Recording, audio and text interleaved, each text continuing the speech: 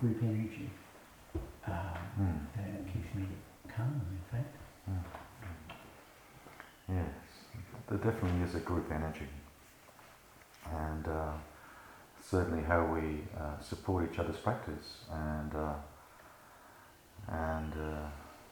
sometimes it's nice to hold that in mind when we sit together as a group, that we are giving to each other, that we're sending the compassion to each other each moment.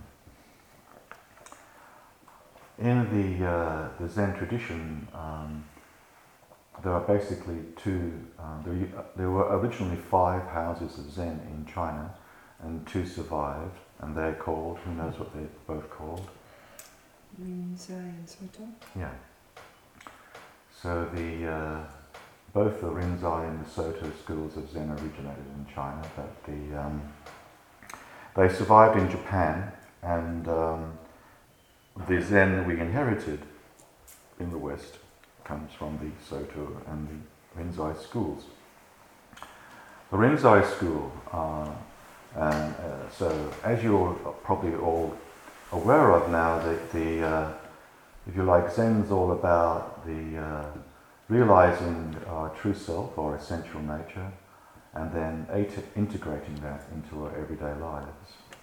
And but the Soto and the Rinzai schools give slightly different emphases to that.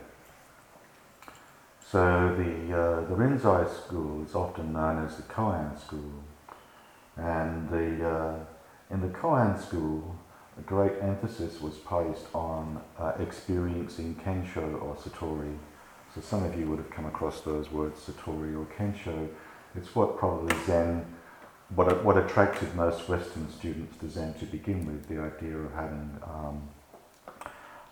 this amazing mystical experience and realizing the essential oneness of the universe and the emptiness of self.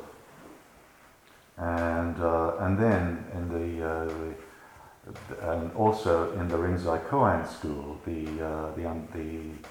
basic understanding was, the training was then going through a whole series of koans. There's lots and lots of koans, and in a lot of traditions there's at least probably 500 one a student will go through with a teacher. And the idea is one cannot really understand or pass through these koans without having experience of Kensho or Satori or essential nature. That particular practice of Zen was also taken into one of the most well-known lay schools in Australia called the Diamond Sangha. And the Soto tradition had a different emphasis, and they emphasized sitting with the understanding that we're already perfect and complete just as we are, manifesting self just as we are, and that there's no need to push for some Kensho or Satori experience. And their emphasis was on just sitting, shikantaza, or silent illumination. One of a Japanese teacher who was in the Soto school called Uchiyama, who spoke some English, and his books were quite influential in the West, although he never came to the West. He died in about 1980 or so. He was once asked, what is a bodhisattva, a person who's a bodhisattva? Someone, say that again, sorry. a person who is a bodhisattva, someone who's walking the Zen path, someone who's had some experience, bodhisattva.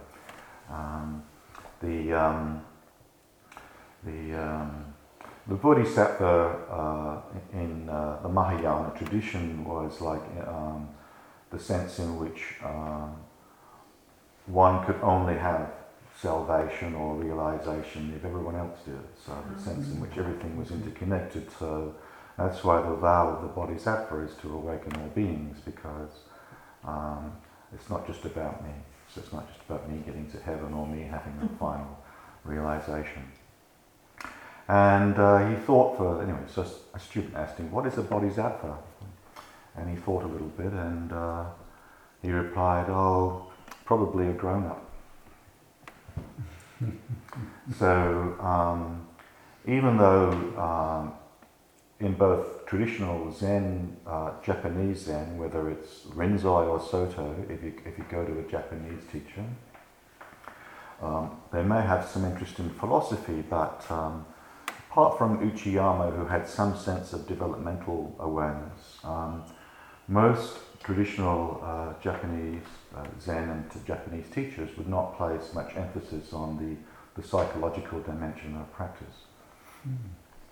It's all very much the teachings, the sutras, the chanting, the ritual, the mindfulness, the way in which one relates to everything, but like that there was no sense of. So it's only through Zen coming to the West and through teachers such as Joko Beck and others that we have developed an understanding of the importance of the psychological dimension of practice. One of my mentors, a Zen teacher called Fred Sparks, neatly sums that up with describing practice as waking up and growing up, and that the two need to go together. That the so-called like spiritual experiences of waking up are not going to be that helpful unless they're also combined with an emphasis on growing up. So the growing up emphasis is on the developmental aspects of our practice, and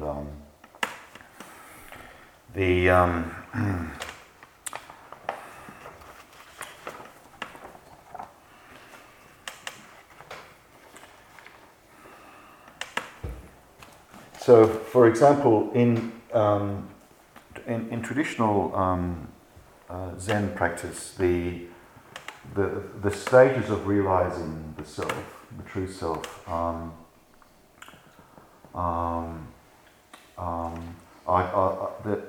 are quite well described in a 12th century woodblock prints known as the Ox Herding Pictures. And I should probably get these photocopied because they're quite lovely.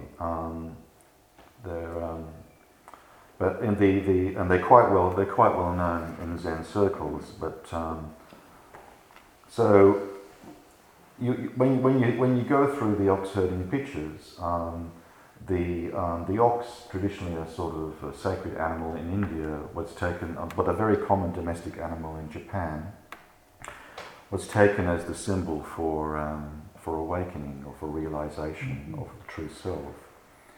And the first ox herding picture has basically a little guy who's wandering through the woods seeking the ox, and it just states basically the ox has never really gone astray, so why search for it? And that's a very good actual koan in itself, that question. That was a question that Dogen himself, you might want to ask yourselves that question as to if the self is always present and has never gone astray, then why do I need to sit in meditation every day? But it goes on to say, having turned his back on true nature, the man cannot see it, and because of his defilements he has lost sight of the ox. So in traditional classical sort of Buddhist tradition, we speak in terms of these defilements like greed, hatred and anger that we get caught in, and they prevent us and they keep us separate. We get disconnected from the ox at a very young age. And as it states here, greed for worldly gain and dread of loss spring up like searing flames. And eventually he finds some tracks and he discerns the tracks of the ox, and so he's on his finding his path. And just a couple of things I wanted to mention about that. One thing I forgot to say 2 weeks ago was the importance of what in Zen is referred to as awakening the way-seeking mind. And the way-seeking mind is basically the mind that's the mind that seeks spiritual awakening, as opposed to a big house or wealth or fame or fortune or an ex-partner or so on. And the way-seeking mind so often comes out of great difficulties in our lives, and when it finally arrives, that's the mind that brings us to a particular practice. And one of the things I mentioned last week, and what I'd like to do this year, is for some of you, when you're ready, to give a little talk. In the Zen tradition, we have this thing called way-seeking talks, or way-seeking mind talks. Well, basically, you give a little 15-minute talk about your journey through your life, your spiritual journey, and what brought you to this place here and now. And so the way-seeking mind is what then helps us to find the path. And just quoting here from this book by Jack Cornfield, which I highly recommend, called A Path with a Heart, which some of you may have or have seen before. It's a very good book. And of course the notion of the path with a heart comes from the old Carlos Castaneda books. I don't know if anyone here was into that in the 70s, but anyone got into Carlos Castaneda in the 70s? Yeah, you were sort of looking for your spot on the veranda, trying to find it. And mushrooms, etc. Well, anyway, just to quote the old Don Juan books, he says, Carlos Castaneda put it this way, look at every path closely and deliberately. Try it as many times as you think necessary. And then ask yourself and yourself alone one question. The question is one that only a very old man asks, or I suppose a very old woman as well. My benefactor told me about it once when I was young, when my blood was too vigorous for me to understand it. Funny way of describing it. Now I do understand it. I will tell you what it is. Does this path have a heart? If it does, the path is good. If it doesn't, it is of no use. And for many of you who are aware perhaps of people who have worked with people who are dying, the one thing that someone who's dying, really the only question they have is, have I loved and have I been loved? And the same thing. So the idea of finding a path with a heart is central to our practice. And in the ordinary mind school, Joko was quite aware that in her experience, the koan system that she was trained in was in some ways lacking.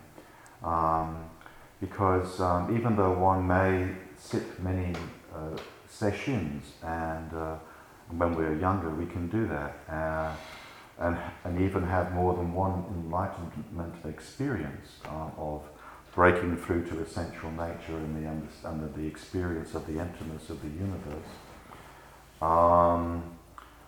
it doesn't necessarily transform character or psychological depth. It's helpful in giving us some insight into the essential nature of the universe, but it doesn't necessarily transform us psychologically. And there's a story that Jack Cornfield tells in this book, which basically captures that idea. So we go.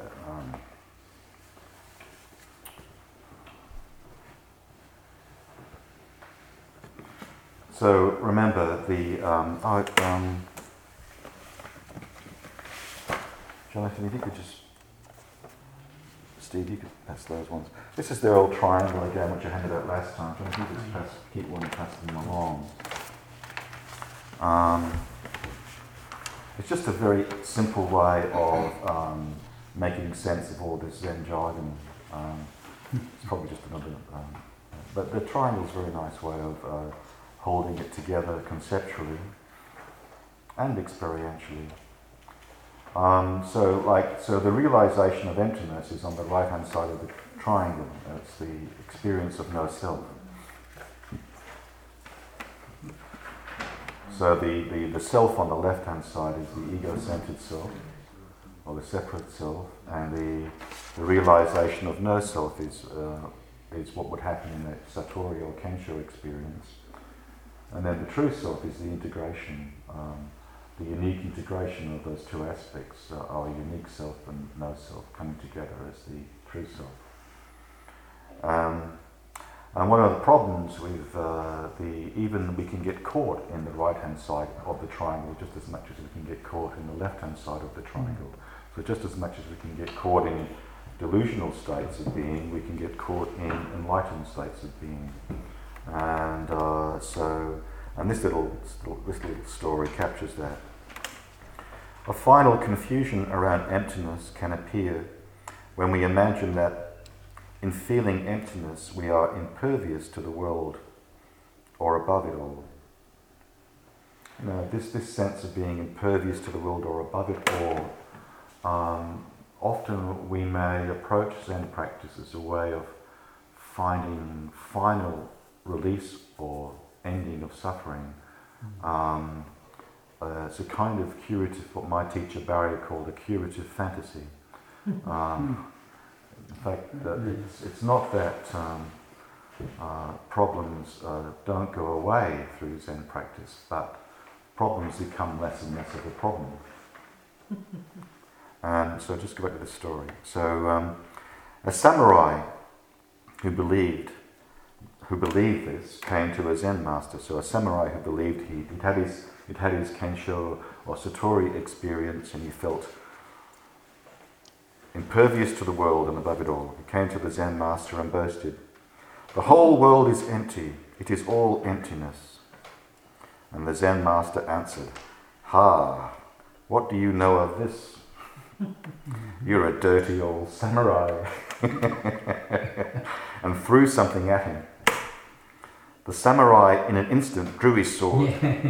He was truly insulted. And an insult to a samurai is made at the cost of your life. Well, then the Zen master just looked up and said, "Emptiness is quick to show its temper, isn't it?" That's cool. The samurai understood, and the sword returned to its scabbard. So, even though we may have these enlightening experiences, the path to integrating that lies in rigorous everyday practice in terms of getting to know ourselves from the inside out and also from the outside in. So one of the things that Joko used to say, like in traditional Rinzai or Koan Zen practice, they would say, the teacher would be very concerned to verify the student's Satori experience. In fact, in those days, they used to make an announcement at the end of session who'd had their enlightenment. Yeah, so we'd all clap Alex here for her enlightenment experience. And what Joko said, rather than seeking, verification of these kinds of experiences, what's probably more important is asking your wife or your husband or your partner who doesn't practice Zen, have you noticed any changes? Has his temper got a bit worse? That's the way to do it. Yeah. Because I can cling to that enlightened experience, I can really think that it's been something special, and now I have a breakthrough or so therefore I can cling to that. Who has it? Good one, Alex. Exactly, yes, yeah. So the important, so what we stress in ordinary mind Zen practice is working with all those parts of ourselves that are a bit problematic, and getting to understand them, and the whole process of gaining self-understanding and self-acceptance, and that in itself, as we do that, we start to get a realization or an understanding of what this emptiness is all about. So think of it like this. So if you think of, there's no there's no sound without silence. So there's no self without no self. And so as the sound arises out of the silence, self arises out of no self. You can also think of it in terms of self being story and no self being no story. And you can think of it in terms of the left-hand side of the triangle, anger arises, and we are that anger. On the right-hand side of the triangle, we're always not that anger.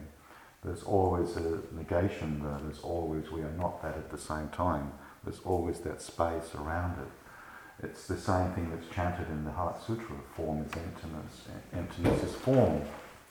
Self is no self is self. But it's the realization of this as we start to work with ourselves in our everyday life that we do start to develop. So rather than think of enlightenment as a one-off event, think of enlightenment as a developmental, gradual process of enlightening.